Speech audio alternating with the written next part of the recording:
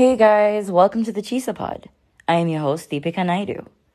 Our current reigning Miss SA, Shudufadzo Musida, has taken Mzansi by storm with her bold beauty and effortless grace.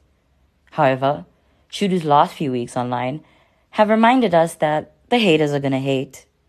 This week, we are chatting with Miss SA about her latest initiatives in her reign, mental health, and cyberbullying.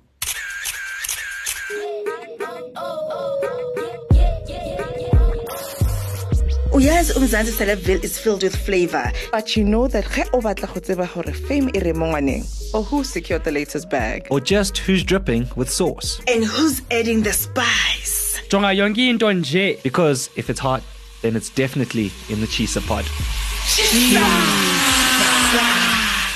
When did you realize that you wanted to focus on mental health during your reign? Is it personal in any way? I believe mental health should be personal to everyone, because just looking at the stats alone, the stats are quite alarming, where 1 in 3 people are expected to suffer from mental health in their lifetime, and suicide is the leading cause of death for youth aged 15 to 29. So when I realized those stats, I was just really, really alarmed at how it is such a disregarded issue in our society. And it reminded me of a time when I was in matric, and the stress of exams got to me, it made me really anxious. But at that time, you're expected to be strong. You're expected to just take it, to be okay, instead of someone telling you that, listen, it's okay to not be okay. And if you need help, it's okay to get some. What does the hashtag Mindful Mondays program entail?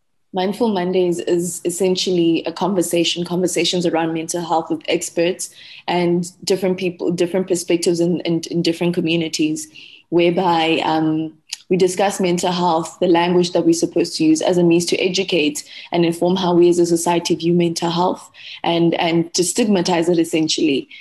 So it's just about bringing the conversation forward so people can actually have a safe space to come in and say, hey, I'm not okay. Hey, I didn't know about this. Hey, I'd like to know about this. Hey, where do I get help? So it's also going to be it's primarily going to be an informative show with partners like SADC and 702 that will help us with the necessary resources, direct people to the right channels who need help. So yeah, that's basically Mindful Mondays, to speak about mental health and educate, to destigmatize it, or in an effort to destigmatize it rather. Why mindfulness? What was your thought process behind the program? To be mindful is to be aware. But in this case, it's to be self-aware, in my opinion. So when on the final night of Miss South Africa, they asked me if I had to start a movement, what would I call it? I'd call it the mindful movement, because that requires a lot of awareness of self and awareness of others, where as the WHO, the World Health Organization describes it, health is not just physical, but it's mental too, the complete health of all those facets. And when I thought about the mindful movement, or mindful in general, I thought it's going to be a space where people can have the right or the safe space to be self-aware, to speak about their emotions, to be mindful of their emotions, to be mindful of all the processes that are happening around them and in them as well. So that was the whole point of mindful for me. A few weeks ago, you were bullied online for your bikini snaps. How did you feel about waking up to the backlash? It was disappointing, but I didn't really feel much other than that. I was just really disappointed at people in general, the negativity that was there. Maybe I just always look at the goodness of humanity. But after that, I just decided to just switch it off and just ignore it, because I don't really respond to negativity. So yeah, I tried to not take anything personally. So that's how I live my life in general. So yeah. It was disappointing, but at the same time, I couldn't really let it get to me. As a woman, did you feel like the backlash came from a place of discrimination?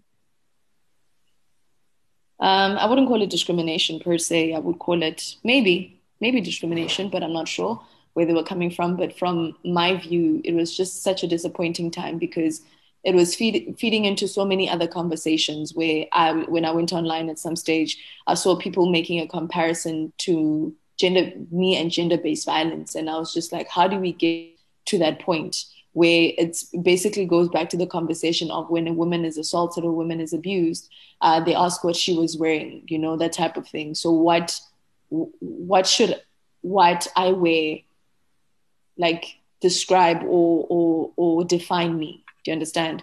So it was just a thing of, it was disappointing to say the least.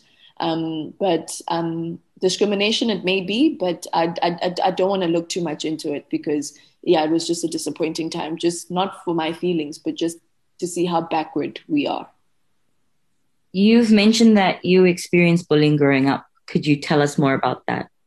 I experienced bullying from age 9 until age 14, mostly due to tribalism, maybe just my vulnerability, because I was new at the school and I could hardly speak a word of English, a word of the languages that they predominantly speak, the Nguni languages. I'm a proud Muvenda, I'm a proud Venda girl. So when I got there, I was super confident, like nothing should change, but it was not like that. It was just a whole lot of bullying until I was in grade 8.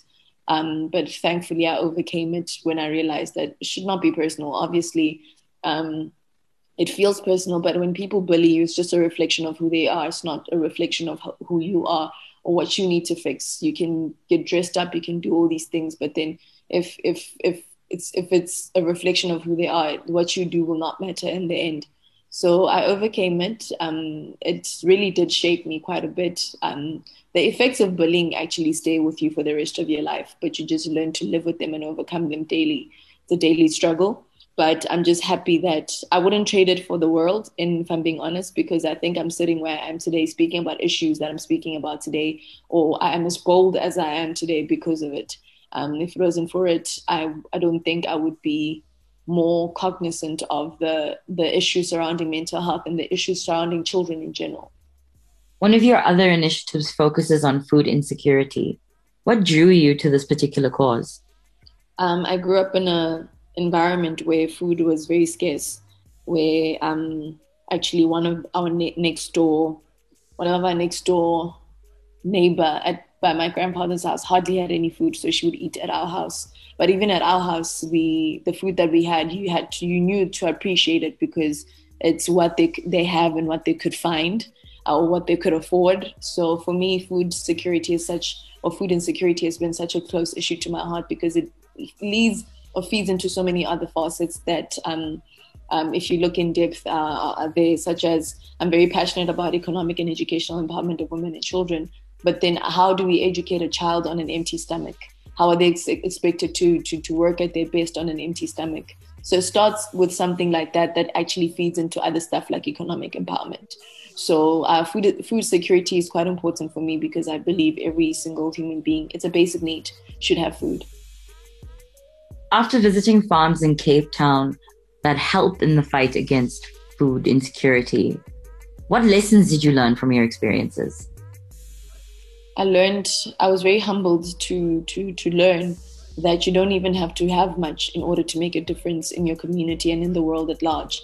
I met Mom Victoria, and she started Masijongwe's Children's Home to feed children. She gives them breakfast and lunch. And also above that, she also feeds adults too. They come there with their lunch boxes in order to be fed.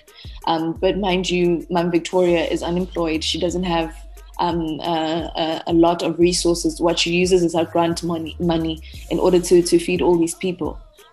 So for me, it was quite a humbling experience to see that you can do a lot with the little that you have, and if you're dedicated enough, you